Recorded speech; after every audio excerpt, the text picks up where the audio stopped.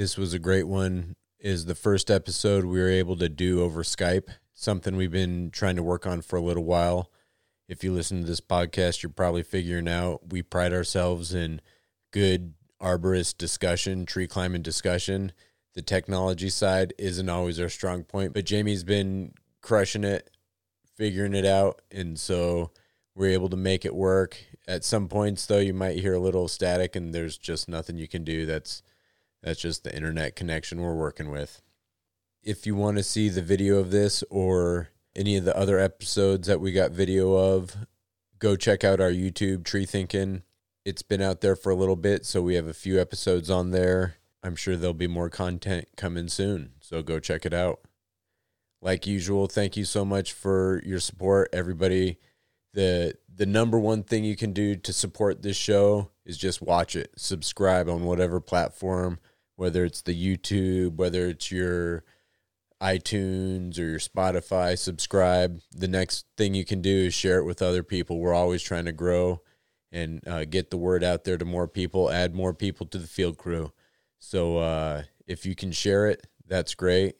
And if not, just listening to it, it's much appreciated. So hopefully you guys are enjoying it. Like always, we're always welcoming any kind of feedback. treethinkingpodcast@gmail.com. Send us an email or send us a message over any of the social medias. We'd love to get them. And with that, we'll take care of some business and get right to it. This podcast is for informational purposes only. It is not, nor is it intended to be, a substitute for professional arboriculture advice and should never be relied upon to perform or direct arboricultural work. The Tree Thinking Podcast makes no representations as to the accuracy, completeness, or suitability of any information on this podcast and will not be liable for any damages arising from the use of any information in the practice of arboriculture or tree work. The views and opinions expressed in this podcast are those of the guests, and their appearance on the podcast does not imply an endorsement of them or any entity they represent. The podcast and its hosts are not to be held responsible for misuse, cited, and or uncited copies of the content within this podcast by others. The Tree Thinking Podcast may not be reproduced or distributed without the express written consent of the Tree Thinking Podcast. The ARC is a training hidden in a competition where they introduce a bunch of arborists to different rope access skills. Anytime you can learn something new that relates to climbing ropes, you add to your toolbox of skills and become a better tree climber. Not to mention, it's a lot of fun.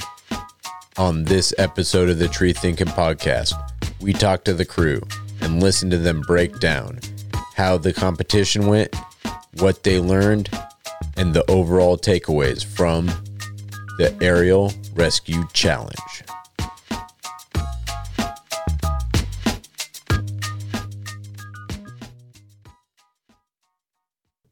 All right. Well, on this episode, we're going to be talking about the Aerial Rescue Challenge. That's the ARC Challenge that was up in Washington. But before we get too far into it, I'm Andrew. Jamie. Charles. Dan. And Justin. Awesome. Well, you guys were all there competing. I was not. So I'm just going to sit back and listen to what you guys have to say. Yeah. It was fun. It was, we haven't had competitions here in the PNW for like 2 summers, you know. I really missed them. So we'll just start talking about the first day, like right when we showed up for gear check even. For me, that was cool just to like see all those familiar faces again and just feel the vibe of the competition. I really missed it. And we just got back from NAOM, so we got a little more of that. Now we got to wait till next summer and hope we got some more of that. Yeah. Did you guys take any way? Well, you're a new competitor. That was your first ever competition. Like, do you have any thoughts on the gear check process or anything like that? Not really. Yeah. It was pretty much what I expected. Yeah. No DQs. No. Yeah. I didn't bring any. It was a lot different than how they usually perform them at ISA. Yeah. It was a little bit more lax, but that might have just been, you know, the particular person checking gear. Right. I think they had a few different people doing it. Not everybody was kind of doing it the same way. Yeah. Yeah, I think they've relaxed a little bit on the gear check. But yeah, it depends on who checks your gear. Yeah. First that off, may have had a lot to do with kind of the format of the event and how much of the gear that was provided that we were going to be using anyways. Yeah, we didn't really use any of our own gear.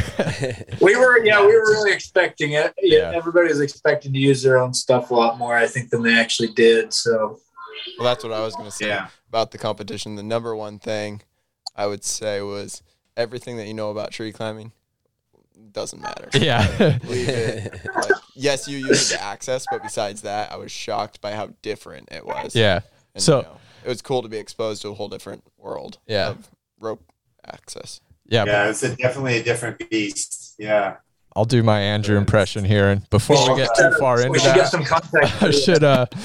I should lay out what ARC was. So it's the Aerial Rescue Challenge put on by Wesper. I think it was kind of Dave Stice's, came from the mind of Dave Stice. And what it does is it blends tree work with rope access stuff, right? So we do, Sprat. And so basically what that means is we're using a lot of like descenders and ascenders, and you're backed up by the ASAP, that like fall protection, kind of just training us in a different way to like think about rescues, I guess. Just adding more tools to our arsenal. But it was 3 days of, well, Dave said he tricked us into 3 days of training by telling us it's a competition, right? First day was training until, the afternoon. Then we got through one event, and then the next day was a full day of events, and then the Masters Challenge was on the last day. So I guess we could start talking about the trainings that happened on that first day. Yeah, I was happy about the training because I don't know that Sprat stuff. They do professional rope access, towers, cranes, water towers, all that stuff, windmills, oil rigs. Yeah, all that stuff. So it's whole industrial rope work that I'm not familiar with other than trees. And so it was good training for me for that. And it's totally, like I said, a different beast. And I like the training. I like the fact that I was worried that we just get a little bit of training and then get thrown into a competition. And there's like two different kinds of people there, people that know that stuff and people who don't. And those people are really in the competition. The rest of us are kind of learning. Yeah. But it was nice that as soon as we hopped into one of the competitions, soon as the teachers realized that we really didn't know what we're doing, then they switched to teaching mode. It's like, okay, these guys, we're just going to teach them. We're going to teach them how to back things up, everything backed up and all that stuff. So it ended up being just 3 days of teaching for me, actually. No, 100%. And all the teachers were super, super nice about it and didn't act like you were they're totally dumb great. for not knowing. They totally understood. I appreciate, like Dan was saying, that they didn't treat it like a competition as soon as they realized that you didn't know what you were doing. Yeah. So how many people that were there were tree people compared to people that worked in other industries? I would say 95% tree people. Okay, wow. If I had to guess. Yeah, it might have been I was all gonna say tree like people. 80. But a lot of them have training in Sprat. It's like this Exactly. new training that they've been doing. Yeah. That's There, true. I was there probably were 3 people who teams knew both sides of voted this. this. Yeah. There were a few people who were primarily tree workers who came into it with some prior knowledge or who had already been like IRADA trained or Sprat trained. But it was a pretty short list of people, I think. Yeah. Definitely some people prepared a little bit more than others. Yeah. Which that information was out there. Like Dave had posted something on the ARC website about being familiar with like Petzl ASAP and I think it said like the Hall skate line. block. I can't remember what you call that. Yeah, the skate block system. What's the lowering system that is like a double rope system, essentially? The skate block. Skate block, yeah. He mentioned that too. So, yeah. So had I prepared a little bit better, maybe it wouldn't have been such a such a surprise. Yeah. It was a great training. I think Treepalooza does the same thing. That Treepalooza competition, they do. It's like Sprat type of thing where they're rescuing people out of a plane and stuff. And oh wow! So people have experience from that too. Oh, nice. I'll have to check that one out. That's such a good way to do it. In the past, I've learned so much when I've cross-trained with firefighters, or, you think about how we got single rope from a lot of the, people reading books about, ascending rocks or, exploring caves or something. So anytime there's so much value in cross-training these different industries with these different styles. How much of that new gear do you think you're going to invest in and kind of bring back into your own kit? Great question. We're all buying ASAPs, right? I left the competition thinking I'm going to buy this stuff. I'm going to go to Sprat class. I'm all enthusiastic and stuff, but it's starting to fade a little bit. I'm starting to get back into just tree work. Yeah. For me personally, as far as the aerial rescue application, I like to train with what I have in my bag. I think I will buy a rig or an ID at some point, and that would try to train with that. That would be an ideal device to have. But realistically, I left it in the other truck. I've only got the climbing gear that I normally climb with, so that's what I like to train with on the regular, because I'm not going to climb a tree with an ID to prune it, But having a heavy duty descending device like that can be really good to have in your kit.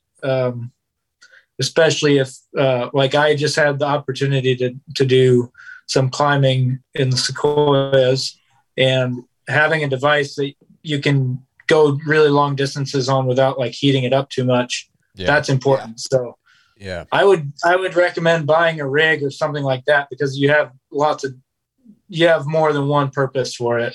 But I don't see too much. I don't see myself working off of two lines like that ever, really, when it comes to tree work.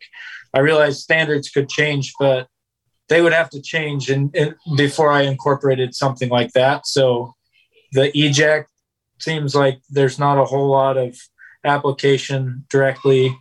It's mostly like the descending devices they use, I think, make a lot of sense. And it's less gear. It's more principles, I think, that I enjoyed getting from the whole thing, like the forces, the physics of rigging, physics of some of these rescue scenarios, thinking about the loads that you might be putting on something. Yeah, for sure. So we'll talk about the trainings that happened that day. The first talk was the first response kind of thing, and I thought that was awesome, where he really pointed out. It was Steve Connolly. Yeah, during patient assessment, it's obvious, right? He's like, you're a human, when something looks wrong with a human, right? You can tell if something's wrong, which that was huge for me, because I always thought it was way more complex than that. Like, I need to figure out exactly what's wrong with this person to relay that information to an EMT or whatever. But honestly, if you're telling them what you're seeing, that's good enough. They're the pros in that. They'll figure that out. And a lot of the people, people that answer the phone at 911, they know the right questions to ask to figure out what they want. So they'll probably be able to steer you through that conversation pretty well. Yeah. Yeah, that was, I think, one of the most valuable pieces to me. Connolly, Steve, right? Yeah. His whole talk and his whole focus on the patient approach made a lot of sense, and it's definitely something that has been missing in the way that I think about aerial rescue, or any kind of emergency response that you might come into at work. Really slowing down, thinking, hey, what is the best thing for this person right now? And you're only going to know that if you do the assessment. You might be hurting somebody worse if you're moving them, or you might be unnecessarily taking a risk by moving them, where they could be fine up in the tree. They might be totally conscious. They might have an injury that doesn't require getting them to the ground right away. And so that's something that you're only going to, or you're going to navigate those situations better if you're performing a thorough and just like common sense patient assessment. Yeah, that's what it was. Common sense assessment. But we train a lot on how to get them down, or if you are training, that's what you're training on. It's like how to bring them down, not necessarily that patient assessment. You know? Exactly. And then the next talk was all about, like you were saying, the vector forces that could be applied with rope angles and stuff. And that was cool. But for me, my brain wasn't fast enough to keep up with all the numbers they were throwing out there. I think it could have been a little more simplified for me personally, because they were straight up doing equations on the back of the van. That was fun. That was fun. Yeah. Yeah. What's an example of like the forces that we're talking about, like a scenario? Are you talking about if you had multiple people on the line? Rope angles and pulleys. Yeah. Okay. Lots of crazy fast math, and one guy in the audience shouting out the answer every time. Yeah, that was impressive. Definitely the math. But it was talking vector forces, and once you know how they're like magnified greatly as your rope angles, you know, get past a certain point. I can't remember what that kind of point was. What was it? 70 degrees? Yeah, so 120 degrees. I think at 120 degrees, I could be wrong about this. We need our fact checkers, right? But I think that's where it equals 1, right? Sounds right. Like, so if you had 180 degrees, the rope going up through block, the force at your anchor is going to be basically 2 times what, you know, you'll have a load on one side, load on the other, and they're equal. So you take 100 pounds and 100 pounds, and it actually equals 200 pounds at the anchor. As you start to pull those angles out from each other and you got it all the way up to 108 or 120 degrees, I think that then it would actually be like the force on one end of the line is the same as the force of the anchor. It's like a 1-to-1 at that point. Yeah. But then it also changes. Getting worse as you get once it you go higher from there. Yeah. And it changes the angle of pull also. Because this sounds a lot of like the Tree Stuff webinar we watched with Taylor Hamill in his basement. He was talking about a lot of the same stuff. It was, yep, okay. Totally. Okay, that's a good webinar to like understand what we're talking about, and he really puts vector forces in basic terms that someone like me and Andrew can understand. Yeah. So better the angle, the better. Yes. You know, less angle, the forces really increase, and then the more angle you can get, the better. Yeah. Yeah, and they're talking rescue scenarios with that, but that just applies to rigging in a tree, like everything in the tree. Yeah. So after all those talks, I think we had some lunch or something, but then it was time for our first event, which I thought was cool. It was like my favorite event there, I think, which is we ascended the climbers' line below them, kind of leapfrogged them, set up a mechanical advantage to lift them out of their system and lower them onto ours. So we did a pickoff with either a Petzl ID or a rig, which I thought was interesting because I remember seeing a webinar where you could only do pickoffs with a 2-person load-rated device, right? And the ISC D4 was one of those. But we learned you could do it with added friction. So we had from the ID or the rig, a carabiner on our harness, so the tail would come down there and you'd hold it up like that, and that extra friction was enough to lower 2 people on. I thought that one was huge, and we did pretty good on that one. Yeah. I think Dan was up first. That's the one we did okay on. Yeah, that was most like what we're used to. Yeah. Yeah. We learned. No. Yeah. Oh, go ahead. I like that one where they were teaching us, like we had the slide line coming out. Maybe I'm jumping ahead. Yeah, we'll get to that one. The work climb that was like the team rescue. The team challenge. Yeah. But yeah. Ascending a climber's line below them is something I'd always been curious about. And, you know, if the anchor's good, the rope's good, you know, if you're able to verify all that, it's a pretty sweet way to get up there, especially if they're out in like open space. You know, they've taken a redirect and they're super efficient, Yeah, fast the rescue trail right to them for the right situation. I think that's everything with aerial rescue is like it has to be that situation, and you've had to verify all the variables. Yeah. Before you proceed with. Yeah, your plan. absolutely. Yeah. Any other takeaways from that one? Well, they said what they ding us on. We didn't do a much assessment of the tree was one of the things they dinged us on. I think we did. Well, we but did. didn't fully walk around the tree. Like they wanted to that's physically cool. see us do that. Yeah. Yeah. Yeah, but there were ferns in the way. I mean, come on. Yeah. We would have to step through the ferns. This is It was the like work zone area they had cordoned off there was kind of narrow on one side of the tree. So I know, like, personally, that was part of why I didn't do it. I was like, oh, that looks tight over there, but that's kind of a funny little detail. Oh, yeah. Should have just walked all the way around. Kind of cool how they set it up. So there was 4 of us on the team, and they gave us a certain amount of time to do it. I can't remember what it was, like 20 minutes or something. And Dan was the first to go. So however fast Dan could do the rescue, whatever time was remaining, we could get other people through for points, right? Okay. But if Dan took up the whole 20 minutes, that's it, you know? Yeah. We were able to get 3 of us through, which was pretty cool. One team, I think, like Noel's, got all 4 of them through. Yeah. I liked that one the most because I feel like that I learned a lot from that. Being able to ascend, below them, leapfrog, pick them off, bring them down. That's an awesome way to get into the tree and start your rescue if you can, right? Yeah.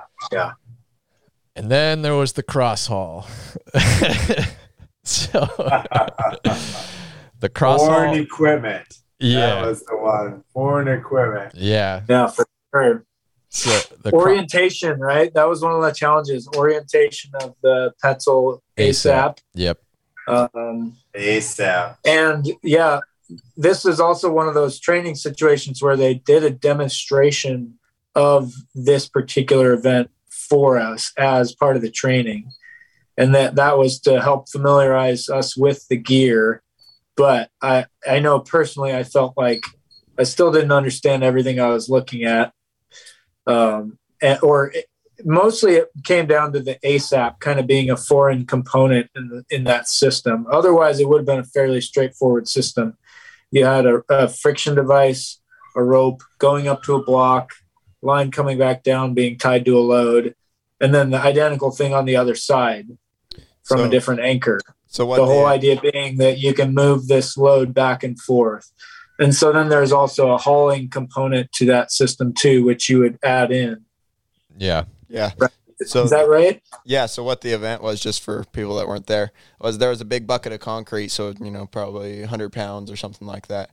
And the idea was to pick up the concrete, lift it up and over like a sports tent, and without touching the tent, without letting ropes touch the tent, and set it down on the other side of the tent.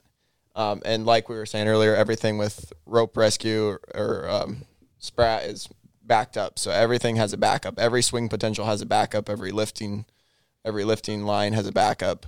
So there's lots of ropes, lots of stuff going on. Yeah. But yeah, like Justin was saying, you've got to have some way to lift it and then some way to haul it over.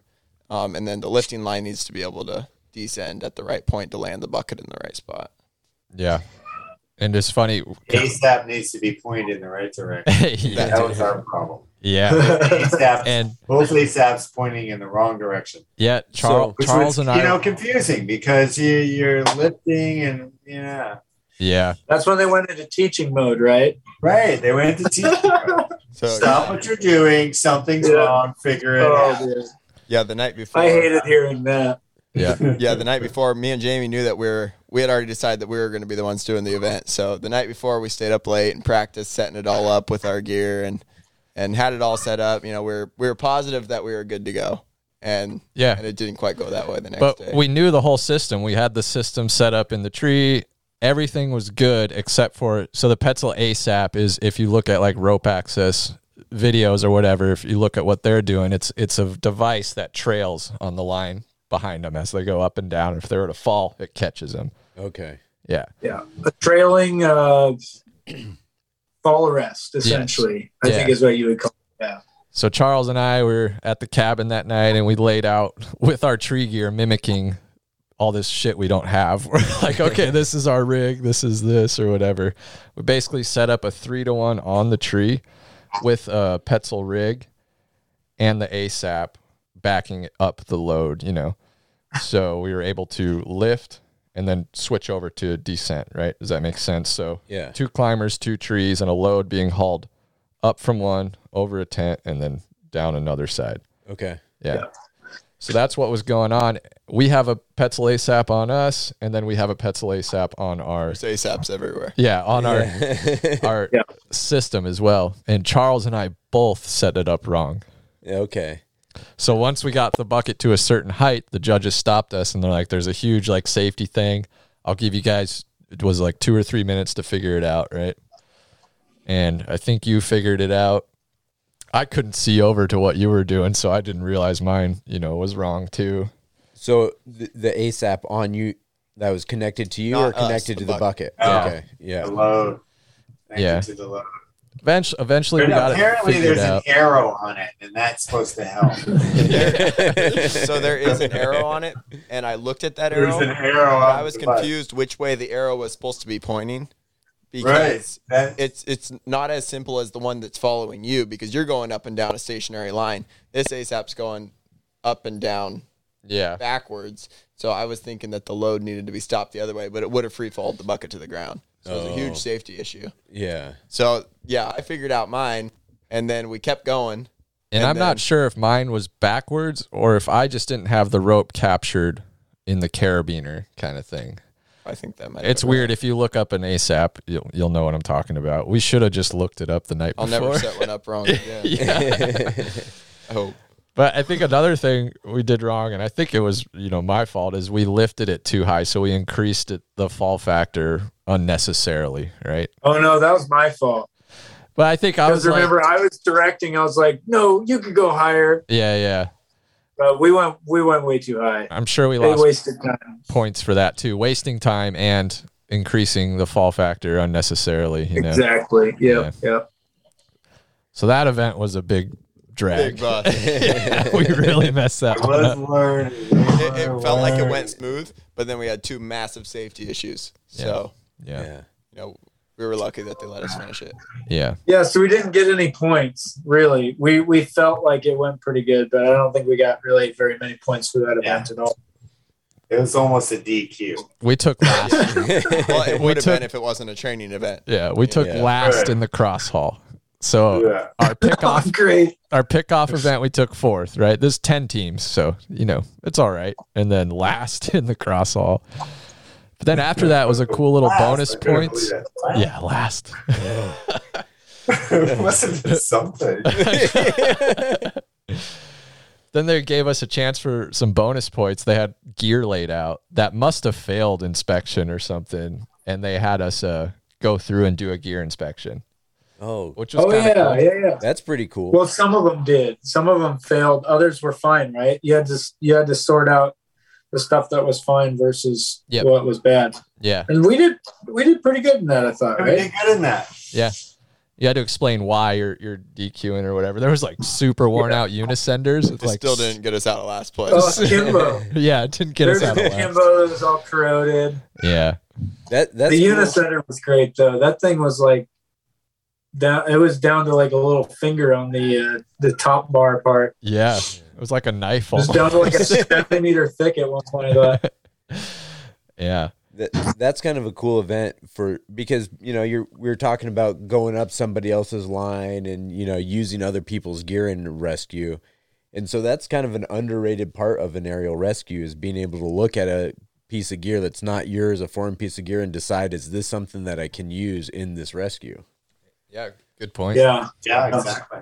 And yeah. I guess I haven't really thought about that in the moment gear inspection, which is, I mean, it's more likely than not going to be your own personal gear that you're using in a rescue, or something from a kit, which it either never gets used, or which could happen. Somebody might rob something out of the kit and use it in a way that shouldn't be used, or there's always that possibility. Yeah, or I see a scenario where you're climbing to rescue someone and you want to use some gear off their harness, or even look at their harness, and you don't know, what just happened to create a rescue. Did they just cut something, or did a piece of gear fail and that's why they're in this situation? So yeah, I've never really thought about that, but it's a kind of an interesting thing to be thinking about.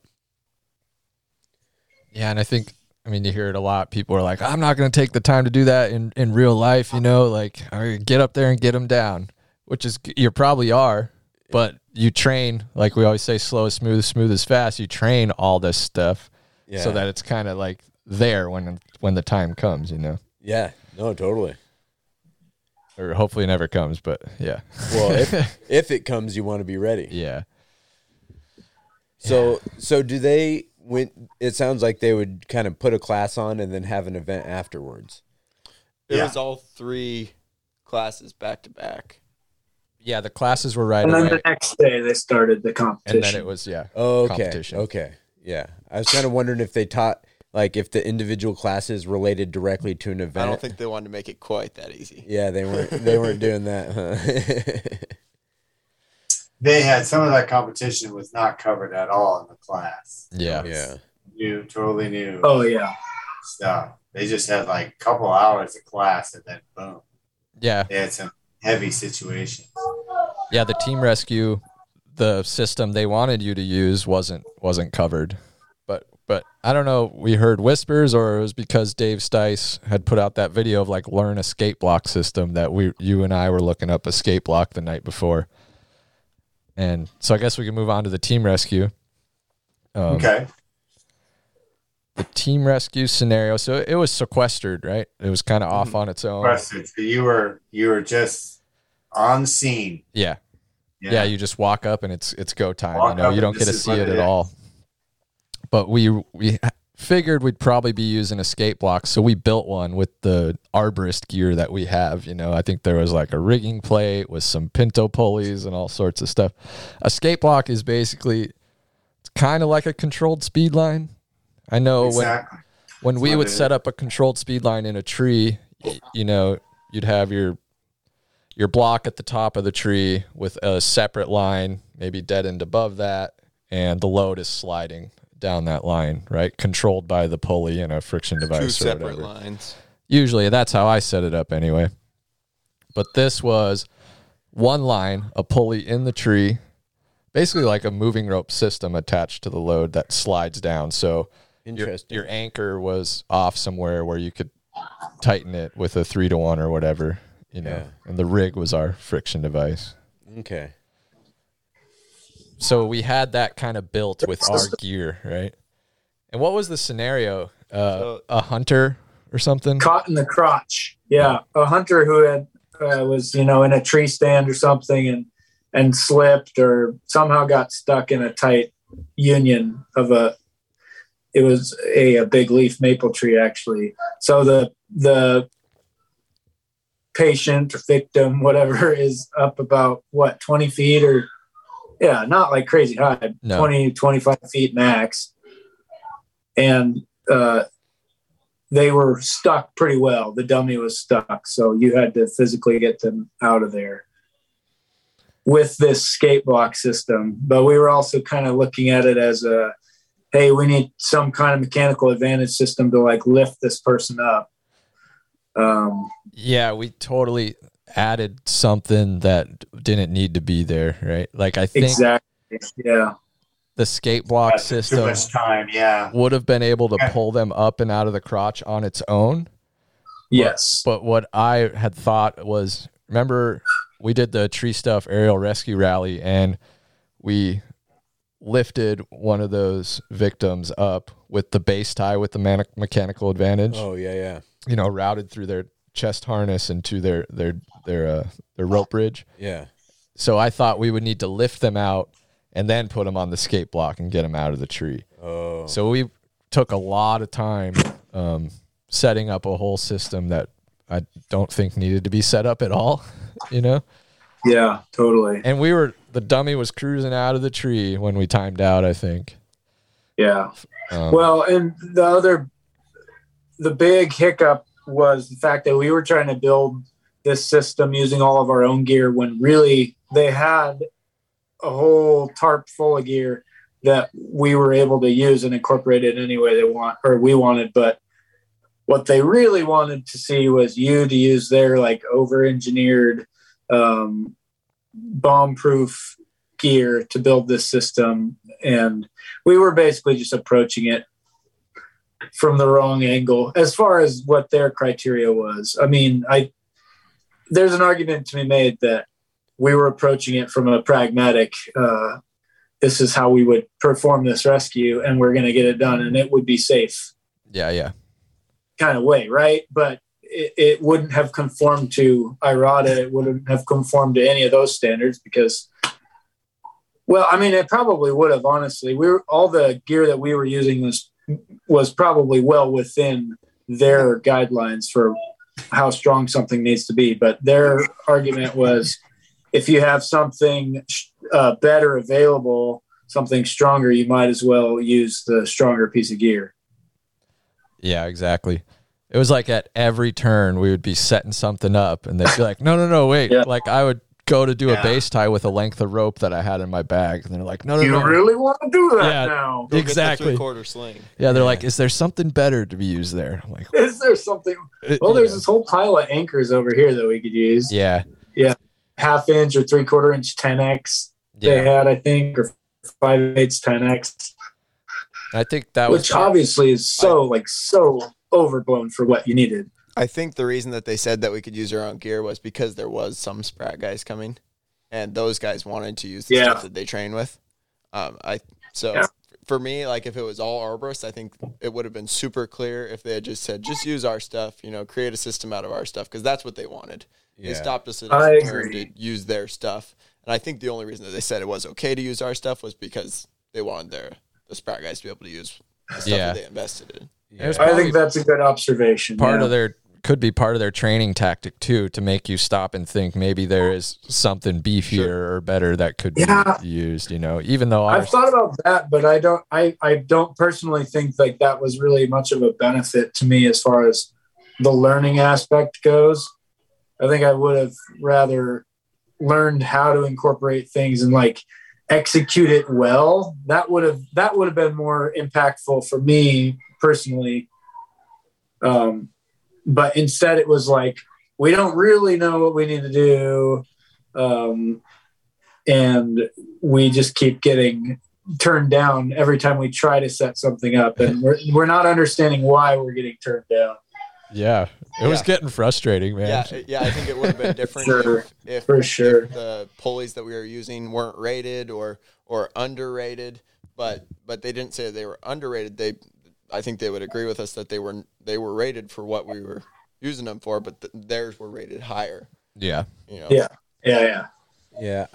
So I can see why, because it sounds like one of the benefits of this was learning the concepts with what they work with. So I can understand them saying like, hey, I want you to use our gear in order to help you learn these different concepts, other than if you just use tree gear.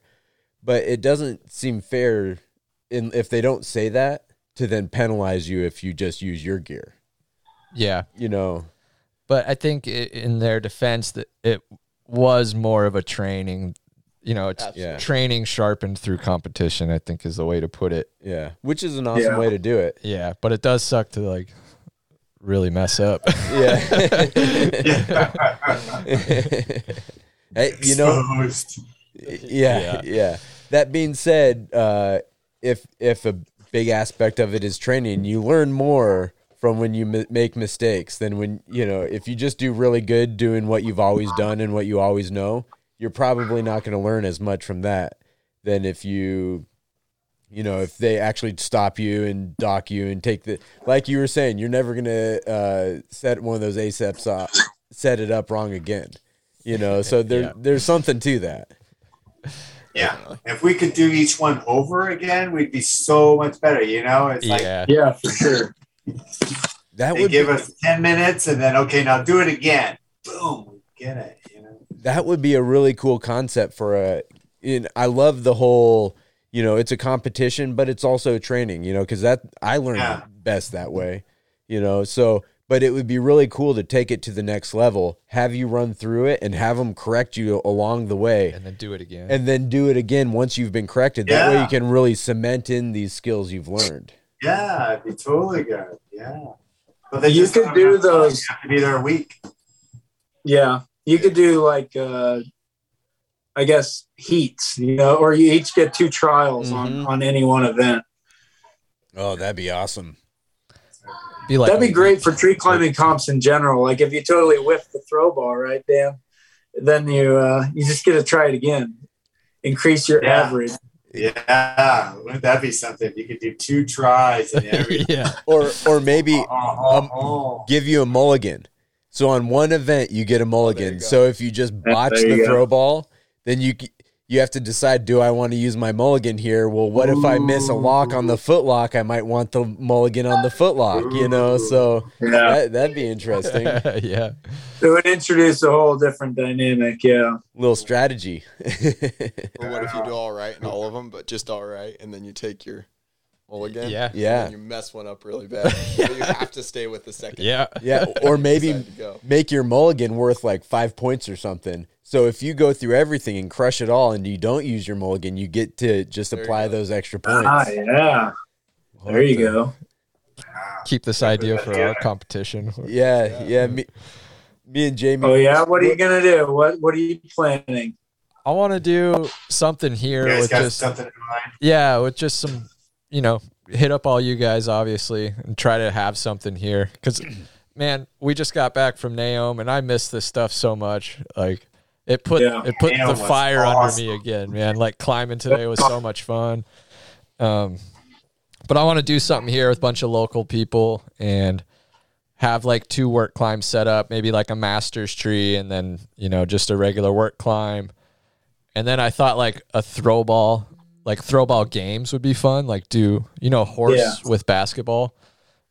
You know what I'm saying? Where you like call a shot and you hit it. If the other person doesn't hit it, they get a letter. But you do that with throw ball. Could be fun. That would be fun. I don't know. Just make something up. Kind of. I used to play that with a friend of mine all the time. We'd go and play horse. With throw ball? Yeah, hey, horse. That's awesome. Yeah. Nice. Yeah, and then sometimes it get too easy, maybe, and so we do it up a little. Like, okay, I'm going to hit the lower one, and I'm going to flip it up to this one, and then into that one. They got to do the same sequence. Yeah, nice. So would you have to call it beforehand, or would you do it? You have to call it all. Yeah, perfect. Yeah, I like that. Yeah. You know what I think we should do with throw line? If you could, you have to set a route for the rope, a specific route. Like you have several different crotches that you have to run that line through, and you can only do the throw line from the ground, right? Yeah. So you have multiple throw lines. You have to manipulate, get it swinging so it bounces through another crotch. You could that would take a lot of manipulation. I did that once. You got to have the right tree. I did that in a Masters once, where I manipulated and then manipulated the other way, and then anchored it, and then just went up this side and just followed the line. That one went to that bell, then it went over to this bell, then it went over to this one. You just kind of followed the line right through the tree. Wow. Yeah. But you got to have just the right tree. You got to be able to manipulate that ball around. It's got to be pretty open. Is that when people say pre-direct? That's what they're talking about, is like pre-direct. Yeah, probably. I kept hearing that at NAOM, pre-direct. Like, I think that'd be very cool to put into a competition. Yeah. Throw ball. I mean, you could do it in the Masters, it sounds like, but I have never been there yet. So, Well, that's what's good about this Jambo we just went to. Yeah. 2 Masters. Everyone does 2 Masters as part of just the normal prelims. That's awesome. That's awesome. I hope they bring it back. I wasn't there. 2 different trees, and they even named the trees. But now we're getting off topic. Yeah. We'll do one on that next time, or in the future. Yeah. Yep. Because man, North American Open Masters, look it up. That was such a cool event. Yeah, I'm looking forward to hearing you guys talk about Yeah, it. because Justin missed out, but you were doing some cool shit. Yeah, Yeah, hiking, With it was bushwhacking. worth it. Hiking, lots of hiking. Yeah. Yeah. So are you getting the scenario? I know we're kind of talking about it, but we were there, so we can all paint the picture in our head. But are we making sense to? So far, yeah, we've gone through 2 scenarios, right? We've gone through the 3. Okay, so the one where you go up the line, the pick off, the pick off, and then the one where the bucket goes up over the tent and then back down. What's the third one? Which one am I missing? The hunter Team stuck in the rescue. crotch. Oh, yep. Hunter stuck in the crotch. Cross haul. Yeah. Yeah. They had like a certain square on the ground that you had to land them in. It wasn't just getting them up and down. You Okay. had to bring them over. And Had to land them in a direct certain him to square. a landing spot. Yep. Yeah. And it was like 30. We should also mention the fact that they wanted us to set up a guy line for the tree Yeah. because they're like, I was "Oh, just gonna you're mention side that. loading the stem so much, you have to set up a guy line." And that was kind of I was surprised by that. And I mean, I you think all of us probably wouldn't have hesitated to run that kind of load that low in that tree. But here's I my wouldn't thought. have set a guy line. The way we set up a controlled speed line, the vectors are much more in favor of that tree than setting up the skate block the way we did. You know what I mean? So it kind of makes more sense to guy it setting up a skate block like that, where look at your pulley at the tree on the stem and all that force is going over to the anchor versus when you're opening that up and going down to your porter wrap down the tree or something. It's a little more favorable. So Yeah. I Because got you're it loading along the stem there as well. versus pulling That's on it. actually seeing most of the load, rather than just Well, and like also, you would with a speed line. A speed line is that kind of like a straight up speed line without a control. I think it was it was set very that low similar. because if you put on an event, you don't want anything to happen. Yeah. And I think it was more about getting us to think about the fact that maybe it should be guide back. I think Yeah. they would probably all agree that there was no way that tree was going to No. have a problem. But Sure. if it was higher in Right. the tree and you But weren't yeah, gonna I put think those their kind of point forces- was you don't know. yeah, You're Yeah. might be in a different situation. You should just boom, just do it. Or You're covered. I'm going to step No out matter for a what. second. especially if it's like a tower or something, that we're not Yeah, familiar with. They power, would know it. any but- of those things. Boom, just put another guideline in. or you Not never that know. hard. Yeah, you never know when there's a cavity that you can't really tell from the ground. There's a weakness in the stem that you don't want to mess with. And plus, if they were teaching about the vector forces, they might have been just trying to find a way to factor that into the competition somehow. Yeah. Yeah. And it makes sense maybe in some heavy rigging, maybe some, times at work we should be doing that. Yeah. Oh, big Guide- Yeah. No, Oh, I'd yeah. definitely guide back a fur spar. Yeah. before. yeah. Oh, yeah. I mean, we probably all guide back dead trees that have a lean or just Uprooting trees. trees that have an extreme lean before you go to remove them. You guy them Yeah. Yep. because you're like, I can't climb any higher because I'm actually concerned about a failure. Yeah. Oh yeah, no, that definitely takes place in rigging situations. With zip lines, it's something I think about. If you're zip lining a big top and someone's really tightening, if you're using machinery to tighten a zip line, it's real easy for somebody who's running a skid steer to not realize how much they're pulling on that. Yeah. And so if you, Yeah. it's as simple as if you take your zip line and run it through a pulley and then go back at a 45-degree angle behind you, then you're forcing that energy straight down into the trunk. Straight down. And so it's little things like that can make a huge difference on a rigging situation. Yeah. Yeah. Or the other, we were removing some Ilanthus the last couple days, and how Ilanthus is. We and so we were lowering these big chunks of wood down, and it was tied to this block that was pretty high up. You start thinking about it as the chunks get bigger and bigger, and then we were using the winch off the chipper to pull the stuff over. And that was a perfect example of all of a sudden you're like, I don't know if we really should be doing it. It might be worth just setting it down on the ground and then winching it over. So how many events were at ARC? There were 3. Okay. And I don't know if you guys touched on it, but it was good to put the guy line in because it makes you think about that a little more. Like I just looked at this sketchy fir that if I get the job, I'm definitely guying this tree to be able to rig it out, you know? Yeah. Yeah, for sure. What's that? Is your guy line going to have an ASAP? I'll be climbing with an ASAP, yeah. Definitely. Set up. You're gonna bring a crane in so you can be tied in above your head with the crane ASAP on your dorsal. Yeah. Yep. Yeah. So 3. Hey, I don't want to be rude, but do you guys hear a bunch of children in the background? Because yeah, it's all good.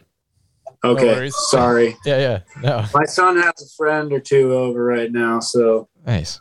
They're being 11-year-old boys right now. Yeah, it's all good. Yeah. There were 3 preliminary events and then the Masters event, which was awesome. They had a hammock strung up between 2 trees that were, man, how far away? Apart. Yeah, 100 feet apart. That might be a small exaggeration. Yeah. Wow. 70 feet apart. Yeah, those trees were guyed, and the victim was a woman who her boyfriend rigged all this up and then just like peaced out. He just left. And she was drunk and didn't know how to get down. So the masters just walk up blind to that event and it's like go time, you know. Okay. And I only caught one. Dan, you judged them all, right? Yeah. Yeah. I watched Noel's team, Noel, Mario, Robert Bundy, and Joe Wurtzel, you know, badass climbers. I watched them do it. They timed out. I think they were trying to do a couple different things, and it just ended up not working out for them. What was the method that you saw that worked to get them off, to get the victim out of the time? Yeah. They went up and just kind of like what Noel guys were gonna do at the end, you know, they hooked her up to a line from both trees and brought her down that way and had a climber go from both up there to assess her and assess her gear and stuff like that and bring her down. It was lots of stuff to think about on that one. Noel's team, they did extra stuff, you know, kind of like we did. They switched over her lines and stuff. That took a while. And yeah, I think so. 2 separate trees, 2 climbers go up, right? And I think Robert was trying to break into the system that the hammock was on to maybe try to lower the whole thing out. Okay. Yeah. But one of the things to think about is you don't know that gear that was set up, you know. You don't know the condition of it or anything, so it's probably best not to use it at all. Especially if she's not hurt, she's not bleeding, she's got all the time in the world. If you have the time to replace it, that makes sense. Yeah. Yeah. They were able to dialogue with her and Yeah. So did they have somebody in the hammock? So the actor, Tyler, I don't remember his last name, but he was above the dummy, kind of vocalizing and playing the part. It was really funny. Kind of like Becca. Yeah, great job. Yeah. Yeah, I remember Noel's interaction with her was hilarious. Beer? Yeah. Noel got over to her and he's like, "Oh, it smells like marijuana over here." I think at one point he asked her if she had a YouTube channel. I don't know why. It was cracking me up. So 2 climbers up in the different trees, and I think the way they got to him was one climber threw the tail over or a whole nother rope system, and then that climber was able to tie into that and, you know, rope walk their way out to him. But that's all I saw. We left after the first one. That's kind of where they got and then timed out. So did they just lift like the cross haul, Dan, and like set them down? they made their own cross hole stuff, you know? Yeah. And they hooked it to the victim and then lifted it up. And I'm not sure if they released below or not, or if they were able to lift it up to get her out of the hammock and then ease ease over, release one, take one up and move her over. Yeah. Yeah.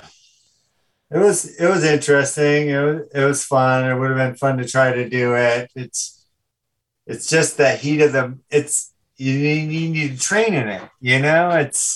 It'd be nice to be able to, everyone had some confusion. The people who won had done Treepalooza, and it was quite similar thing. And so they were kind of used to that sort of stuff. Yeah. And so it'd be fun to train in it so that when you're on the team, you're like a SWAT team. You know what you're doing. Mm-hmm. You figure things out. I think that's what happened with Noel's team, was there was just like 3 different ideas going at the same time, or they were switching around. They were, they weren't focused. Yeah. Yeah. Yeah, it would have been cool to try and do that one. Which brings up a good point with aerial rescue. Part of the reason why you want to train with your crew is because you want to be on the same page. If something happens, you got to be on that same page and be able to work as a team and kind of figure out who's doing what part of the rescue in advance. That way, when it comes down to it, you're just doing it. Yeah. Well, yeah, and like Dan was saying, they had like 3 different ideas going on. We always appoint who's going to be in charge if something happens. Totally. And who's second in charge in case the person in charge is part of it. Yeah. Because I think at the end of the day, when it's a stressful situation, somebody needs to take responsibility. Most of the time, it's pretty obvious who the natural leader is on site. But, if there starts to get an argument, there should definitely be somebody defined in charge that says, nope, we're doing it this way. Yeah. Because that's a lot of wasted time. On one of the rescue rally videos that we did, someone had a comment saying like, hey, I was in a real life aerial rescue situation. And that's what happened is everybody was cussing at each other and trying to make their idea the way it's done. And it, it just slowed it all down, which makes sense because, everyone's freaking out. This is your friend that's in the tree, so everybody's trying to help.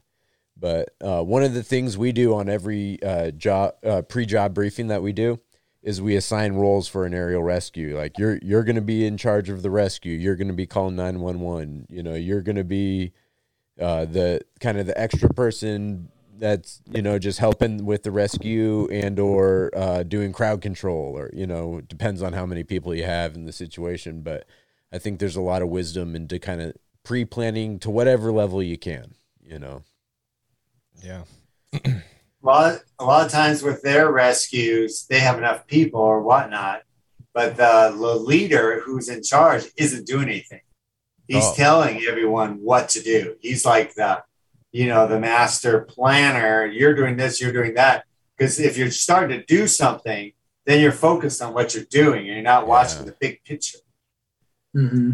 Yeah. That makes a lot of sense, having someone sit back. And it's kind of like when I'm training someone that's new, a lot of times I won't be hauling brush or anything. I'll just be kind of sitting back and watching the job. Or even if it's not a training situation, if it's like a super complex job, I'll try to stop for a second and just stand back and just watch where everybody's doing and what they're doing.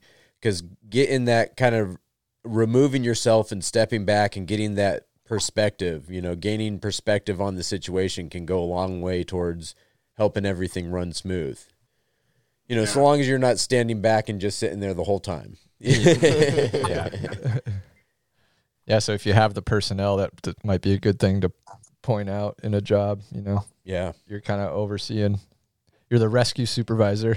Yeah, totally. Yeah. Nice. It sounds like an awesome event. It was cool. We sure missed you. Yeah, for sure. I know. Yeah. Dang it. I Our ringleader wasn't there. I felt horrible about it. I had a little time off situation. I thought I had more time off than I did, and it's caused me to miss ARC and then Naom, two just awesome, like the first competitions back after all this, and I was so fired up, and it just didn't work out. So, but let me tell you, seeing the videos and seeing everybody getting into it has got me so fired up. I guarantee I will have the time off next time, and it'll be budgeted and happening. I got fired up, especially those videos of the Neon Naom. Yeah, the night ascents was just like next level. Oh my God. So much fun. Yeah. Awesome. Yeah. Yeah, I'll definitely go back next year for ARC. Nice. That was a fun event. Yeah. So Yeah, it'd be fun to watch how it might evolve too. I'm sure it's going to evolve. yeah, Yeah, I think it even evolved from the previous year, which may have been 2019 or something. You know, we kind of missed a year there with the whole coronavirus thing. It evolved from that because I think that was just individual events. There wasn't a team, but in the Masters things, they put people in teams and did it. So, and they were also using a live victim. You know, it wasn't a dummy in all those. Oh, wow. interesting. Like they had a spar pole rescue at the first one where the dummy had like a bag of blood or something and was like, were you there, Dan? Yeah. Yeah. So I did not like that event. No. But am I right? It was a spar. Too real. Spar Too pole. real. Too good an actor. Yeah. Scary. Yeah, and I think it was Dan Holliday talking about it, saying, you know, if you're climbing the wrong side of the tree and getting blood all over you, you know, that's you know, a little dock in points because that's something, you know, you're supposed to think about in a rescue thing, you know, not getting bodily fluids on you, putting on gloves and stuff you're probably not going to think about in the heat of the moment, you know? Yeah. I definitely have not thought about that for aerial rescue. Yeah. Oh, the blood going everywhere? Oh, yeah. That's potential. Yeah. Ooh. Yep. What else did they do at that one, Dan, if you remember? Oh, that Sparport one. Well, on that one, it was even more complicated. They had a piece of wood rigged up with a GRCS hanging in the air. Oh, man. Oh, So wow. first thing you had to do was deal with that piece of wood hanging in the air. Oh, And kind wow. of get that on the ground, and then go up there, and then you got spikes on. Yeah. So you have to deal with that. You have to get above that person. He's got spikes on. It was it's challenging. Did people I ran out of time. Did people take the spikes off? That's something we've trained spar rescues Some in. people did. we've Some had that- people thought of that. Once they got that victim up and on a rope where it was safe, they took the spikes off. I think one person brought spike covers on and put spike covers on the spikes. I mean, how smart is that? That's fast. But I know we've trained spar rescues and we've had that conversation about whether or not to take the spurs off once, you know, you're there and everything. Yeah. Yeah. You know, when I've trained it, I've taken them off in the past, but I was training with live victims. So, you know, and obviously someone's not hurt. So it makes sense to take them off. Yeah. I don't know if I would in the moment. Yeah. You know. Yeah, situational too. Yeah, totally. Yeah. You know, and it goes back to the whole, how would it change if you were really in this situation compared to when you're training? And you obviously want to train like you're really in this situation, but you don't want to add that risk. And I think it also depends on how badly the person's injured. You know, is this you have to get them down right now because they've been bleeding out and who knows how long they've been there. And this is, you know, like if they get, obviously you wouldn't want to gaff them, but is it worth risking that? Yeah. Because if it's a matter of, you know, seconds, you know, it takes a little bit of time to undo that Velcro and undo that buckle. And I don't know. Yeah. It's an interesting thought. I don't know what the right answer is. Yeah. Deal with the bleeding. It seems like Yeah. Yeah, I guess you so. not even bring him to the ground. You know, Yeah, have and your pressure pads and your tourniquet and all that stuff, and you know, deal with him up there. yeah, I think that's probably, that's interesting because, and I guess what's the situation? Do you have EMTs on scene? You know, we've done the stop the bleed training. So if you have stop the bleed and you can pack the bandage, if you got a tourniquet, then it's probably take care of it in the tree. Yeah, that's an awesome training. Yeah. But I think we can kind of wrap up our NAOM thing, aerial rescue challenge thing, unless anyone has anything else they want to add to it.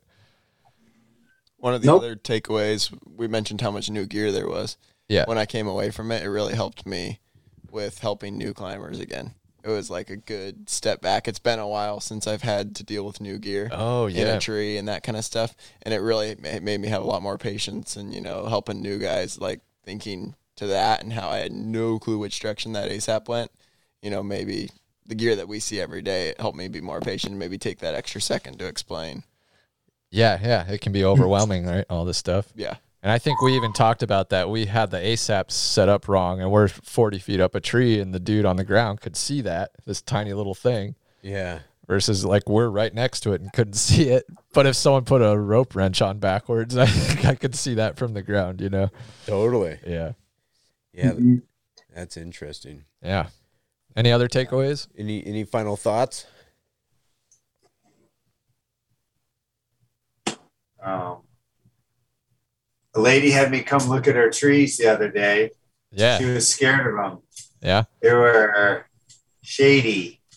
Oh, man. Nice. Snuck that one in there. Thanks, Dad. I like it. Yeah. Tree joke of the week. Awesome. Nice. You guys want to do some stories from the field, or should we just kind of like wrap it up? Yeah, if anybody's got a good story they want to share, I don't really have any good stories from the field that are coming to mind, but I know Justin does. That's kind of why I'm asking, like, what you were up to recently, if you want to talk about it. Oh yeah, I'd be happy to. So a couple months back, I had the opportunity to go be a part of a giant sequoia cone collection project in just outside of Sequoia National Park. That was on a BLM property, and it was really cool because it was the top of a mountain called Case Mountain. There was a bunch of locked gates to get up there, so we had to get access from BLM for all this stuff, and we were up there for like 4 or 5 days. The project actually went longer, but I was there for 4 or 5 days. And that was just kind of like dipping my toes into the water on that kind of work. And I was just lucky enough to have met somebody and just been able to take the time to go do it when I did get the call. And so then through that, again, I got another opportunity to go down there. And so that was this last weekend. And this project was a bit different. He's the guy I'm working for named Steen. John Steen Company is his company, and they grow trees and then sell trees across the country. A lot of the work they do is actually like little trees that they have in containers that they sell at like the national parks. They sell giant sequoia and giant redwood in some of these national parks gift shops. Mm-hmm. And then they also have like tree growing kits that they sell through like Walmart and TJ Maxx and like retail locations, right? So that's a lot of what he does. So he has a need for cone, but now he's also working with the national parks. And this particular project was to collect the cone from an area that burned during the Castle Fire, which I believe was last year. There was a grove called Board Camp Grove, and then another grove up the mountain from there called Homer's Nose. Homer's Nose is like a peak, pretty cool granite peak that overlooks this whole area. So the groves burned real bad. And they want to grow these seeds into saplings and then replant. That's the whole project. So I just got to come in for this first part of it,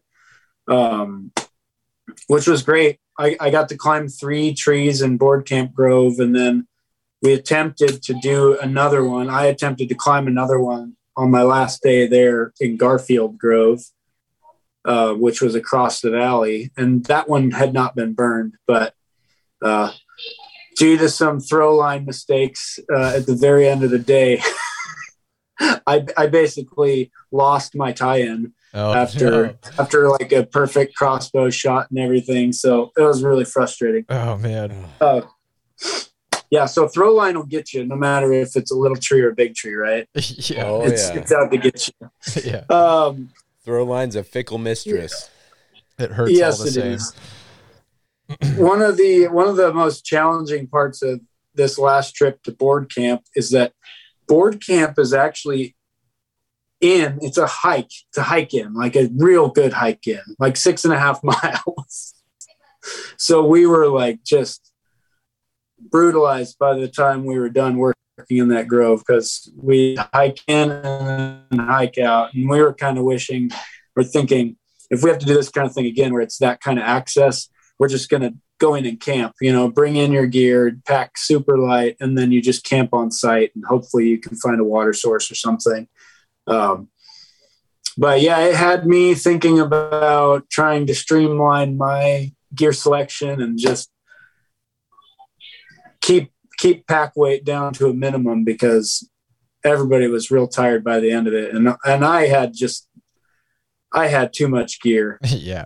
I wasn't expecting that kind of hike in. So that was a fun one, but it all worked out great. We got the cone that we needed. And, it's going to be an interesting kind of experiment to really see like how well this does. And if it's a good method to kind of like fight climate change, and I mean, just try to help this particular species continue on into perpetuity, because they're amazing. It's unlike anything else when you climb an old tree like that. And I know you guys have had some experience doing that. But me personally, I've only been able to do it in this last year, and I'm super thankful for that opportunity, because it's been kind of life changing. I just want to, that's the kind of work I want to do all the time if I can. Right. So it's like, I got a little taste of it, and now it's all I ever want to do. Which could be a dangerous pattern, but I'm going to just keep rolling with it. Awesome. So yeah. And you guys, Tim Kovar was down there too. He was working in a different grove. Oh, cool. Nice. Yeah. We didn't really hang with him too much. He had a couple people with him on his team, and they were doing a little bit of collecting in a different spot. So, yeah, it was good stuff. And then we also worked with a group called the Marmot Society. So Steen, and then Dr. Anthony Ambrose, and Wendy Baxter. I believe she's a doctor too. But they made this organization whose kind of goal is to protect the sequoias and kind of spread awareness about it too. And Anthony and Wendy are scientists. So they're actually studying the trees and taking samples. One of the things they're studying is the flow of sap, water movement throughout these trees. So they'll set up monitoring sites at different heights throughout the tree, and they can actually measure the rate of flow in the giant sequoias, and then take that data at different times of the year, take it at different weather events, and hopefully better understand what's happening with these trees. Did they have a seminar at ATC in Eugene, the training conference? No. See, I asked about that, but that was somebody else, and I don't remember their names anymore. But I asked that question this weekend when I was with Steen. Yeah. Because he was there, that's where I met Steen. But Wendy and Ambrose they're doing similar work, but they were not at that conference. Okay. No. Okay. Yeah, but they're great. I mean, they just live for being in those trees. Yeah. They stay out later than everybody else. They'll hike they'll hike out in the dark if it means they get to hang out longer, and like they're both photographers, take photos of the trees. So it was a very positive experience for me. I'm really grateful to have met a lot of new people, and hopefully, made some lasting friendships and get some more opportunities to go down there. So sweet. Sweet. So you're just loading a duffel bag with cones? Yeah. In this particular scenario, we couldn't really carry too much out because the hike was so bad. we were basically just going for about a bushel, which is about 60 pounds, a bushel out of each tree. So we pulled about 2 bushels out of board camp. So between the like 5 of us, we had to hike all that out with our gear too. So any more than that, it would have been a nightmare. Yeah, that's why I brought it up, because I was like, you're hiking in there with all your gear and then packing cones out too. Yeah, man, that's awesome. Like for reference, when we were at Case Mountain, we did like 10 bushels in a couple of days, but that was not a crazy hike in. Yeah. So since it's a crazy hike in, are you just being more selective about what you're picking? Well, that's part of it, but more so it was just there was a goal of overall amount of seedlings per that area. So as long as we had enough seed to cover that, we were fine. So we only needed to pick that much. But for reference, in that grove, in where the fire was hottest, there are whole giants that are just completely missing. Like they completely burned up. We're talking trees that are like 20 foot in diameter, that a few of those burned up completely. Wow. There's others that are still standing, 60, 70, 100 feet tall, but it's just a trunk. Everything else is burnt off of it. Wow. There's whole craters of stumps that burned out. They really have not had it. There's not a huge history of high intensity or high severity fire in the giant sequoias because they're so resistant to fire. That bark is essentially fire resist or fire, retardant. It's amazing. Yeah. Those are trees that are 1,500, 2,000 year old trees. So obviously there hasn't been a fire like that in the last 2,000 years. If the tree, is a 2,000 year old. Yeah. If those populations are there. Yeah. Because they're, correct me if I'm wrong, but they're like a fire dependent species, right? For propagation and everything. Yeah. Low intensity fire dependent. Yeah. That heat event, when you have the heat that comes through with the fire, something that's just burning the underbrush, all the cone will open up and then it'll just disperse its seed, a mass dispersal event. Mm-hmm. And I mean, they've got a lot of seed, so that many chances, like you're going to get a lot of natural regeneration that way. But I think with the heat of the Castle Fire, there's no way that any of that seed survived, only on the perimeter, which we do see new trees coming up already, but it's only on the perimeters, and everything burns so hot that seed must have just, there's no way any of that seed survived, leaving a big hole that unless it's replanted, you're not going to have giant sequoias in there. Yeah. Wild. Not in our lifetimes, Yeah. So the way I see it is that we're saving these trees for whoever is in the future, Yeah. If the trees still survive, 1,000, 2,000 years from now, it's just trying to preserve one of our greatest natural resources, something that just strikes awe into your heart every time you see those things. And we're losing that kind of thing on this planet. So it's important. It's important work, at least important to me. Have you seen the photos of them with their root flares wrapped in space blankets, like tinfoil going around it? Yeah. They did that with General Sherman. Mm-hmm. I think the giant forest grove, because I think one of the fires was coming into there. I can't remember if it's the Windy Fire or the KNP complex, but there were 2 major ones this summer that were. I mean, I think we had 10% were subjected to severe fire last year, and then it's probably that again that happened this year. So it's really astounding. It's freaking everybody out. It's happening faster than we can keep up with, and we don't have the seed banked.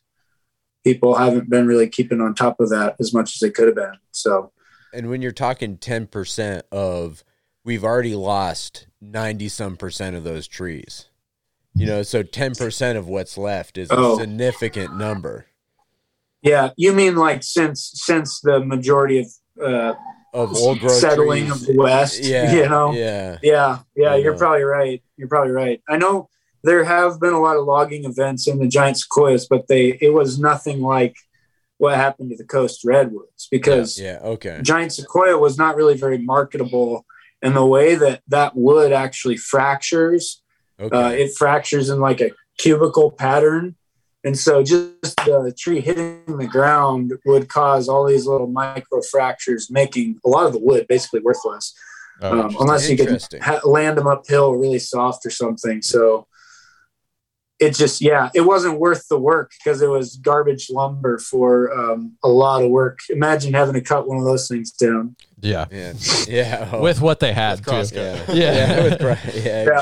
I have a picture of the giant sequoia in one of the Case Mountain groves that has a face cut by an axe.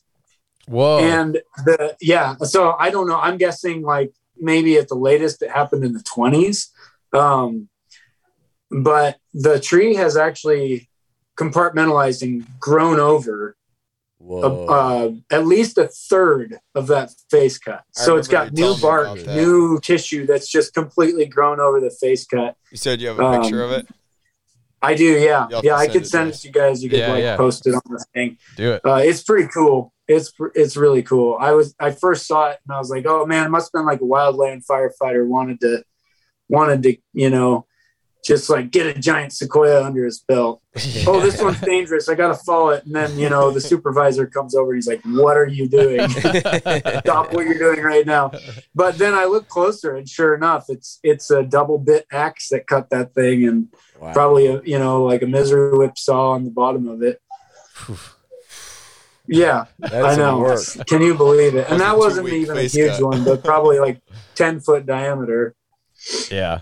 That's what I always... A small one, right? Yeah, a small one. That's what I always think about when, you're doing a big removal and the client comes out and is like, oh my God, you guys work hard, huh? And my thoughts always like, I don't work hard. The people that were cutting down old growth trees, back in the day, those guys were working hard. The guys on the misery whip, those guys were working, Indeed. The guys 20 years ago. 40 years ago. Yeah. We have it so easy now. So easy. Yeah. Do you have any more trips planned or in the works? Probably next May. Awesome. This was really like the very, very end of any kind of window to collect anything. And because of that fire, and then because of some substantial like hot weather events this year, a lot of the cone had already opened up and dried out. So there wasn't much to collect. We were kind of collecting stuff that was younger. It takes a few years on the tree for the cone to really be ideal and like have the most nutritional content in the seed, and also be just kind of ripe or ready to go. The younger stuff hasn't fully developed. So you never know how many viable seeds you're going to get out of that. Interesting. Yeah. That's awesome. I'm learning a lot. It's like not something I've ever really studied at all, but the more I learn, the more interested I get. Yeah, it's making me think I want to do an episode on cone collecting, because there's a lot there, and it's such important work with the state of the forest and the state of those trees right now. Collecting those cones could be what allows generations from now to be able to walk through a sequoia forest. Yeah, you might have ought to see if Steen will come on, because he'll talk your ear off about it. Cool. Perfect. And he's been doing it for years and years. I think he says like he's been in this game for like 35 years or something. Not necessarily specifically collecting, but growing trees, growing redwoods. That's his expertise. Yeah. Cool. Anyone else have any cool stories from recent jobs or anything? I can't think of any that I've had. Nothing that cool. Nothing that cool. Think, climbed a couple cool walnuts recently, but nothing like giant sequoia saving forest cool, Yeah. I think that's a mic drop for Justin. How about the 1,000 cankers disease? Are you Are you seeing much of that? Because I'm seeing a lot of it. You know, I've definitely seen a bunch. I thought it was going to hit harder than it did here. You know, probably 5 or 6 years ago when I first started kind of getting tuned into it. It was actually probably a little earlier than that. You know, and it first hit and we were taking out big dead tops. And I don't know exactly why, but recently I haven't had nearly as much 1,000 canker. No, I've had some, you know, like taking out little bits of deadwood, but not like full removals. And we were just, you know, the Walnut Lane off Harlow? There's some big, here in Eugene, just gigantic black walnuts down there. That's weird, but if you're ever in Eugene, go to Walnut, and you're an arborist, go to Walnut Ave, right? Walnut Lane. Walnut Lane. It's like, insane. back in the day, that's where the walnut orchard was that whole Harlow neighborhood. So some of the biggest walnut trees around are down there. And so we just got done taking care of all the deadwood and cleaning them out. And there's definitely some deadwood on the ends of some of them. And I did see some little pinholes, and it's hard to tell. You know, there wasn't a lot. You know, if I see a ton of pinholes, then it's like, oh, yeah, this is probably 1,000 canker.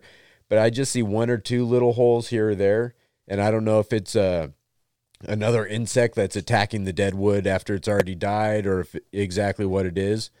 But it was encouraging because we've been monitoring those trees for a while now, and, you know, they haven't been in decline in a major way. So hopefully it stays that way. That's Fingers good. crossed, you know. Yeah. It seems like these days there's so many different pests that are attacking the trees between the bronze birch borer and the pine beetles and everything. It's kind of nice to have one where it's not hitting as hard as we were scared it was going to hit, you know. I wish I could say the same, but it's definitely worse up here. You've seen it pretty bad up there? I've seen it really bad, yeah. Dang. So I don't know what the difference might be. Like, it doesn't seem like Eugene and Portland area are very different climate-wise, but maybe it's just been here a little bit longer. Yeah, maybe. I don't know. And I've definitely seen some trees that got hit pretty hard. And maybe it's just by chance that I haven't seen the ones that, you know, maybe somebody else is taking care of them by chance. But, they already took them down. Yeah, exactly. Yeah, Jamie, weren't you telling me about one that you guys worked on with Green Tree? Yeah, and there's, I think OSU did a study, and there's been good success of, you're not just removing the dead material, right? You want to make sure you're actually cutting into green tissue whenever you're doing the retrenchment on there. Yeah. So don't just stop at the dead. Keep going till you're into green tissue. And I've seen some walnuts, you know, totally bounce back and look great. Yeah. Yeah. I've been working on a few for a couple of years now where I don't know. Some of them are actually sprouting back, but it's just the amount that they've died back. It's like, it's kind of depressing. I just keep cutting more and more out of them, but they really want to keep those trees. So I can't make that decision for them on when to remove it. I can suggest things all the time or try to be as clear as I can. Like, hey, this is a short-term solution where this tree is not going to win this, you know, battle. Like everything dies. And this one's already starting off like in a pretty bad way. But yeah, this particular situation, they just wanted to keep them. It's one of the interesting things about our job is we're the experts, but we don't really have final say, you know. Dan, how's the 1,000 canker going up in Seattle? Yeah, no, we don't have those walnuts. Oh, you don't have them up there?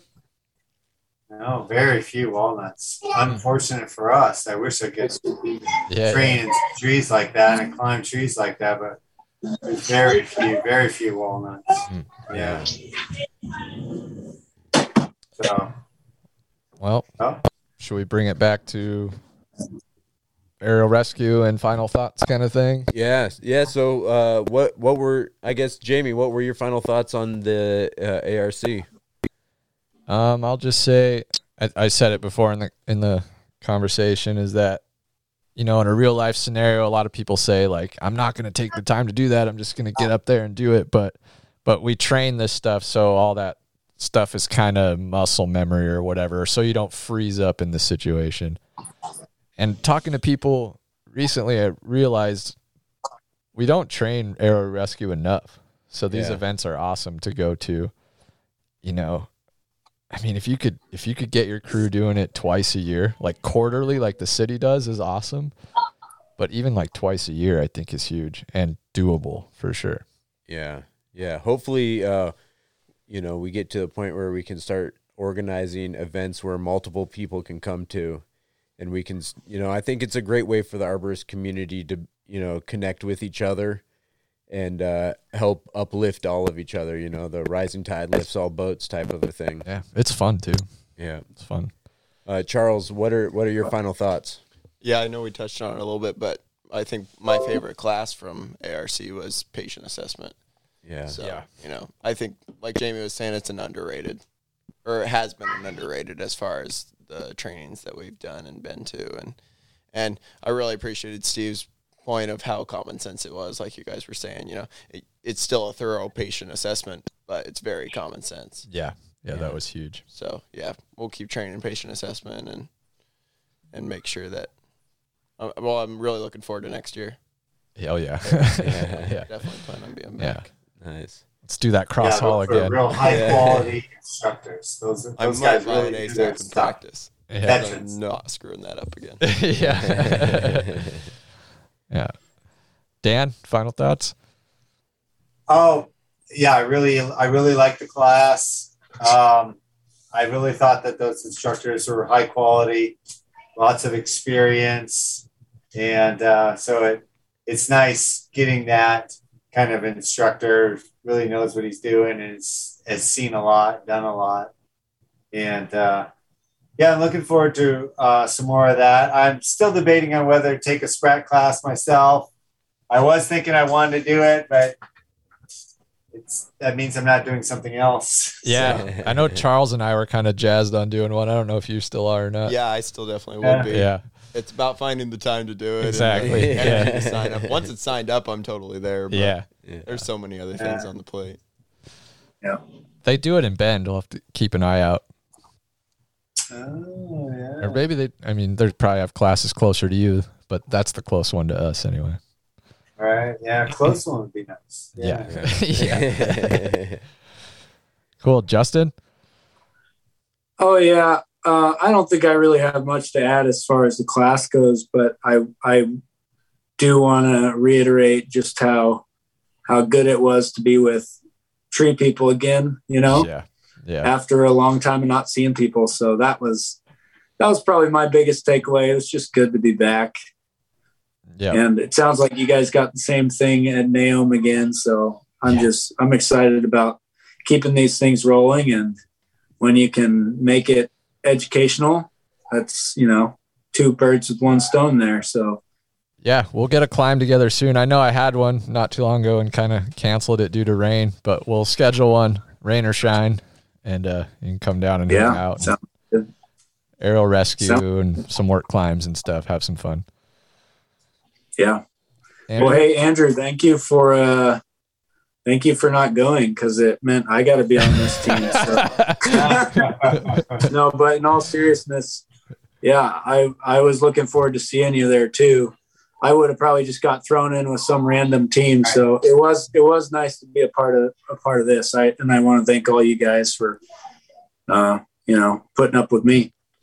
Well, I can't say that I'm happy to help, but I'm glad that you enjoyed yourself. We missed you, definitely. Yeah. Hey, we'll catch you next time. Yeah. I think my final thoughts listening to it, a lot of times when I'm training aerial rescue, my thought is, how can I make it as simple as possible? Because, you're kind of like what you're saying, you're trying to use the gear that you have on hand to do the rescue. But I think there's a lot of value in training a really complex situation that might be a little different than what you normally train, because, you're going to be looking at it from a different perspective and hopefully learning something different, and kind of learning something different with the hopes that you never use it. With that, I'll say stay safe and keep an eye on those shady trees. Shady trees.